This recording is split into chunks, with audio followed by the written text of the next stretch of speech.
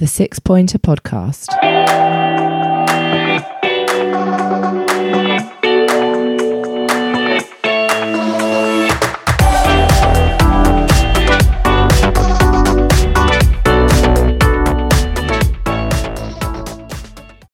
Hello and welcome to the Six Pointer Podcast. Pretty much immediate post-match reaction to Crystal Palace's 2-1 defeat away at Stamford Bridge this evening.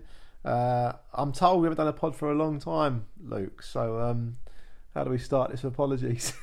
Well, no, you haven't done a pod for a long time, I haven't done a bro. pod, all right. You know, some of us have been dedicated, been crossing the North Sea, been doing things for our listeners out there. Some of us just haven't been bothered. So, but we're back with some Palace content. So I'm sure the English-based listeners will appreciate this one. I hope so. Well, after a 2-1 defeat away, it's always cathartic to have a listen to a podcast discussing Palace's performance or otherwise, I guess. So, And you can do that after listening to this. you can, there you go. Whatever you're doing while you're listening to this. So you could do it during the listening, couldn't you?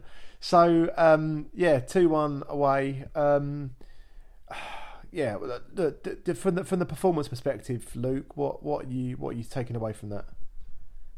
I don't think it was that bad, if I'm honest. I really don't think the result reflects the performance that Palace put in.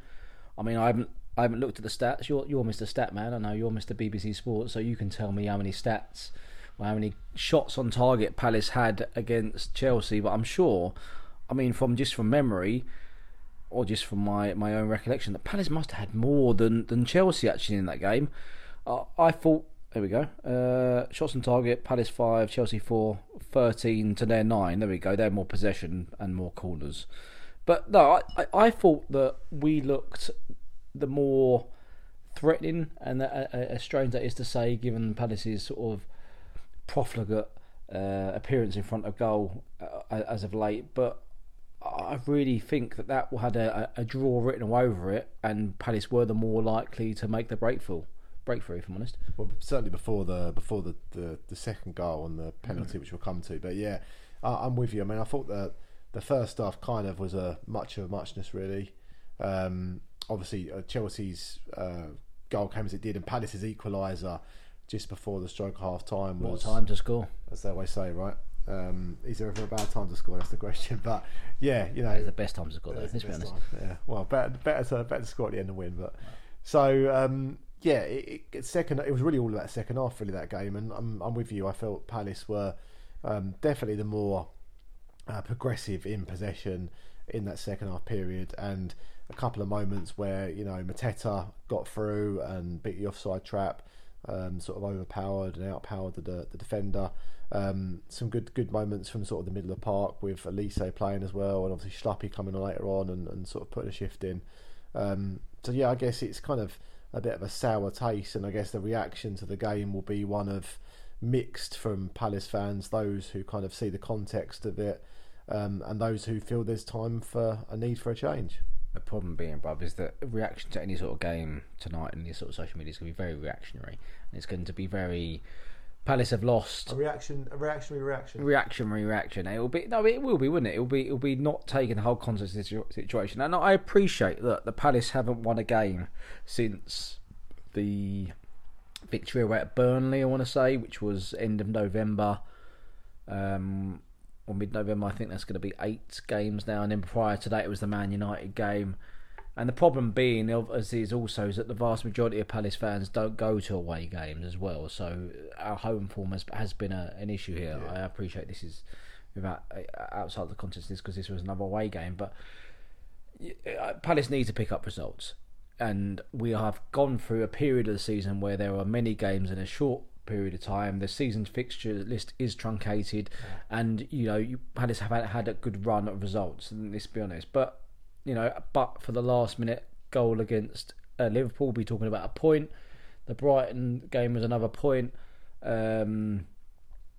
won't, less we say about Bournemouth at home, the better, I think. But I just, yeah.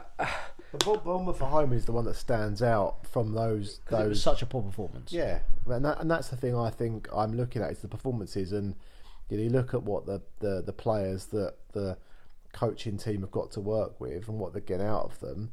I'm not sure we could have asked for much more from them tonight. And similarly, in those games you just mentioned, the Liverpool one, you say a point, it could even been a victory actually if we'd had 11 people on the pitch. And you know, the Brighton game, you know, there were opportunities there for Palace. It kind of ebbed and flowed, that one could easily have gone the other way. So I think if you look at it in the round in that respect, then you know the performances are there. It's more that clinical sort of touch, the luck going your way, and those are the fine lines and margins which give you or turn defeats or draws into victories. I think that's what's kind of hitting us at the minute, isn't it? That's what's costing us and causing us the sort of less positive trajectory in the league. Let's not forget, bruv, that Liverpool Football Club, who I'm pretty sure, are they top of the league at the moment? I'm pretty sure they are. Have not, against Palace, did not have a shot on target with Palace when they had 11 men on the pitch. Had Palace kept 11 men on the pitch, they would have won the game. I'd have put my mortgage on that. Seriously, that would have been a home and dry victory for Palace. That Liverpool did not look like threatening at all. And Palace against Brighton as well. Palace, I think, looked really good, and obviously were outdone by an outstanding header by Danny Welbeck with about 10 minutes to go. And today, look, I must admit, you're going to have to remind me of the first goal. Must be them Guinnesses. I can't remember what Chelsea's first goal was, but I do remember Crystal Palace equaliser, and we need to again shout out Chris Richards for his pressing as well that he did against Brighton, which resulted in the goal. He did it against Chelsea, which resulted in the goal with that fantastic challenge.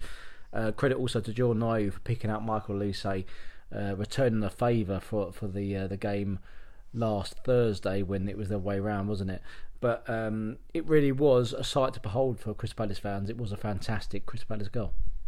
Yeah, and Chris Richards' tackle, as you alluded to, was something out there, wasn't it? There's a few tackles tonight that you and I looked at and thought, yeah, it's a proper tackle, and there was Chelsea players rolling around on the floor. Klein's one against Modric, wasn't it? About 70 minutes, wasn't he? Where he ended up going off the pitch. Took him off. It was took him off. Did they take him off? Yeah, I think that was a perfectly firm challenge. Yeah, what's the game coming to?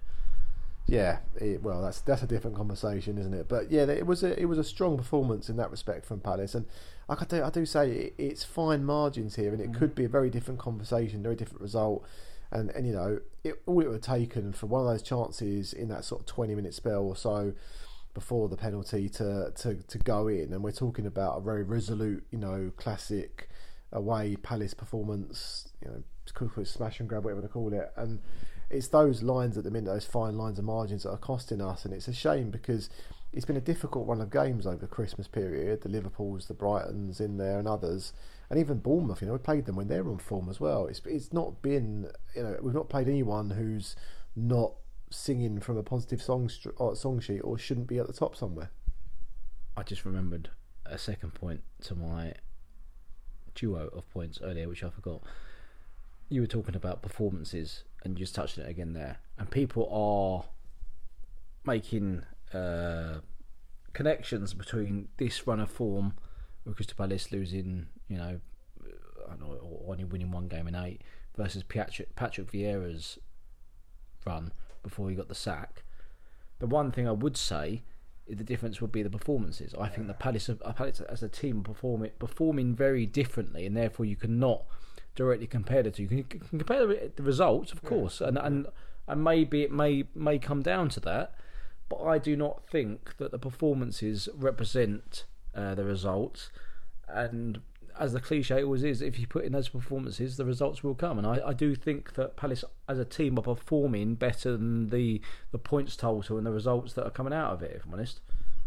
But that's why it feels a bit of a shame, doesn't it, for this recent run of results against the stronger teams in the league, or the informed teams in the league, that it's very close to Palace of turning some of those around and being very different outcomes and a very different, therefore, reaction from certain aspects of the fan base. And I can understand it, like you alluded to earlier, you know, there's a concern there that it's only going one way, but I don't believe, like you just said, that the performances reflect that. And you could see, you know, a few chances going our way here and there, or a penalty decision going our way versus against us, so on and so forth, and it could be very, very different. And I think this is an interesting dynamic for Parish and the board to sort of untangle here, which is stick or twist, if you like, in some ways. I strongly believe that give Roy the right players and he'll get the results. And he's dealing with a depleted squad. He's dealing with a thin bunch of players to pick from, and he's getting what he can out of them. But there's only so much you can do from the coaching perspective. It's then down to 11 people on the pitch. I think it's also the fact that Roy's got a very no-nonsense approach to press conferences, and he will say things without any filter, and that pisses some people off sometimes because he will tell things the way it is, which people aren't used to. People are used to the sort of the media-driven robotic responses, which, to be honest with you, nobody really enjoys watching those press conferences. I'd rather see someone a bit of personality. But look, I mean, we come back to January and things like that.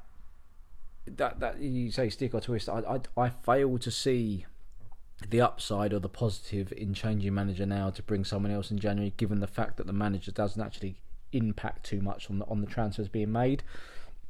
It's done by the director of football, who may well be on his way to Man United. We don't know, but I really don't see the merit in making any sort of change now. I don't feel that given our current squad, a different manager could do better with that. I might be wrong. We always talk about a new manager bounce, this and the other, but I do think, blimey, that's a strong challenge, isn't it? Sorry, watching Everton, Man City. Who was that? Tarkowski. The ex-Burnley bloke, isn't it? Yeah. I think the difference in the point about the manager / coach situation is it's not a what, it's a who. Mm-hmm. So there's a what in the sense there's a manager or a coach, and yes, okay, you could say that person could have an impact, but then it comes back to that person being a who, and who is that person?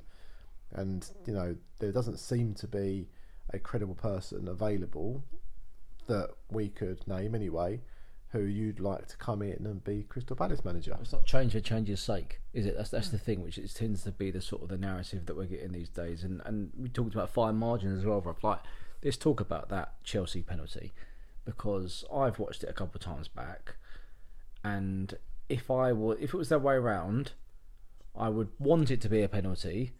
But had it not been given, I'd also think that my attack had stopped and then thrown himself over a stationary leg.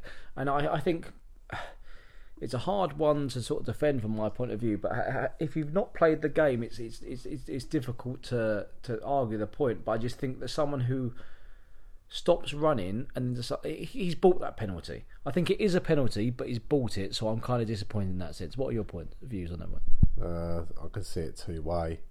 I think I can understand how, from the attacker's perspective, the leg is in his way and it's blocked his trajectory, his direction of travel, and therefore it's an obstruction and a foul, and therefore you can see how it could be given as a penalty. I think similarly, you can see that as Eze's gone towards the ball, he's sort of stopped and realised there's going to be an issue there, and therefore moved tried to move away from the direction of the player, but he's kind of too late by that point. So I kind of have the line above that. I think it's a soft one, but I do think it was a penalty. It's just a shame. I think the point that you're making was, if it was the other way around, it was a Crystal Palace player, would it have been a penalty? That's the discussion point. Well, this is the thing, that we live in the binary world these days, so I'm going to say to you, you're a Palace fan, it's the way around. Is it a penalty?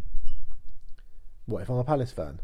Other way around. What if I'm a Palace fan and I want that to be a penalty from my side? Yeah, of course I'm shouting for it. Yeah, of course. And that's why I say, if I see it from the Chelsea perspective, I think it's a penalty as well. So yeah, I think it's a penalty. It's just it's a soft one. It's an unfortunate one. It's one that doesn't get given if it isn't for VAR, is it? And it's one you don't get if you're at Old Trafford and you're the away team. Let's be honest. Well, let's be realistic though. The referee didn't give it to start with, did he? So it's a VAR thing that comes into play, and then you get into discussion about VAR going through every minutiae decision. Yeah. But you look at, there was before that a goal they gave, but it was offside. So that could have been 2-1 by that point, couldn't it?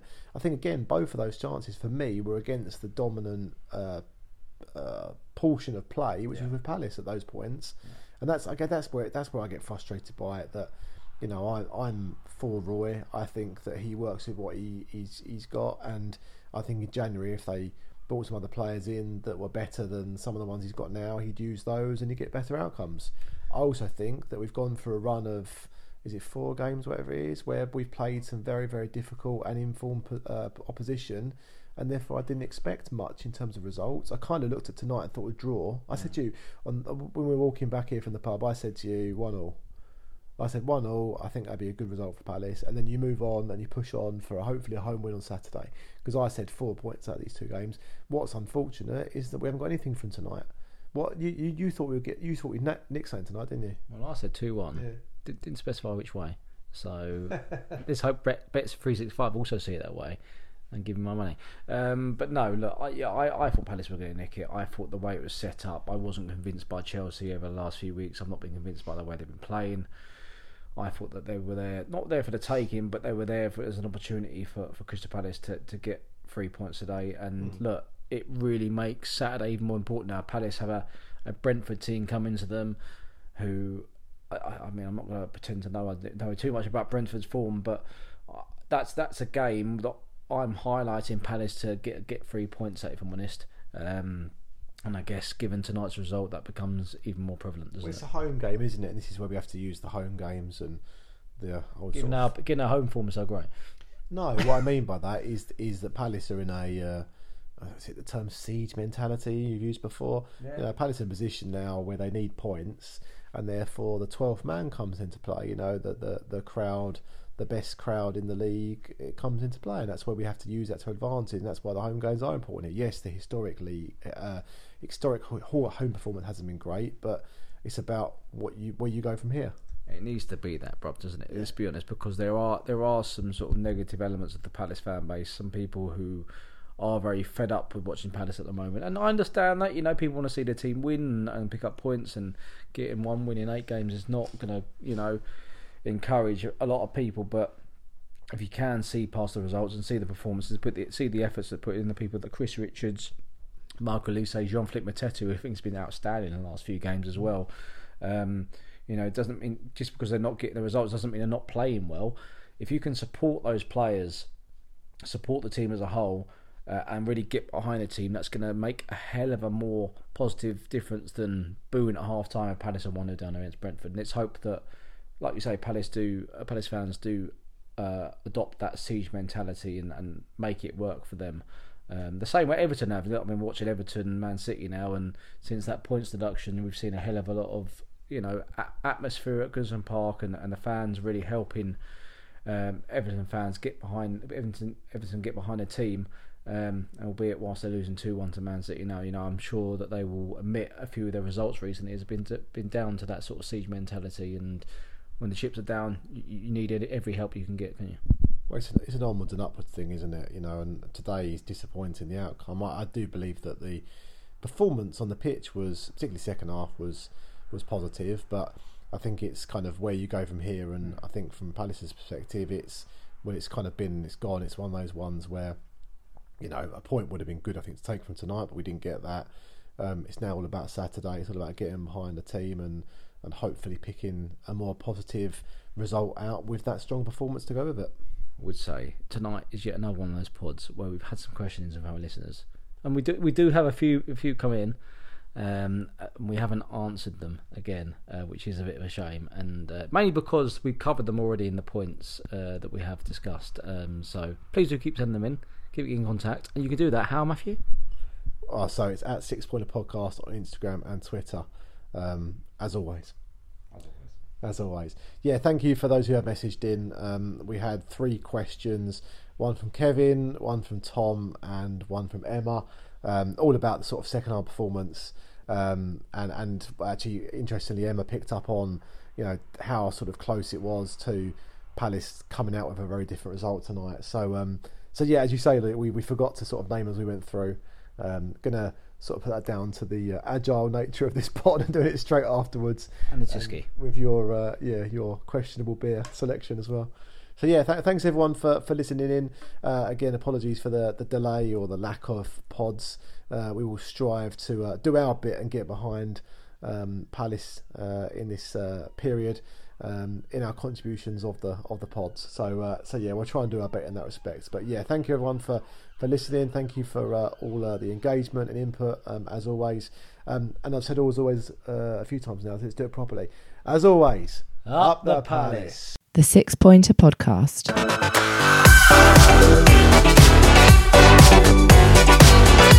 Bye.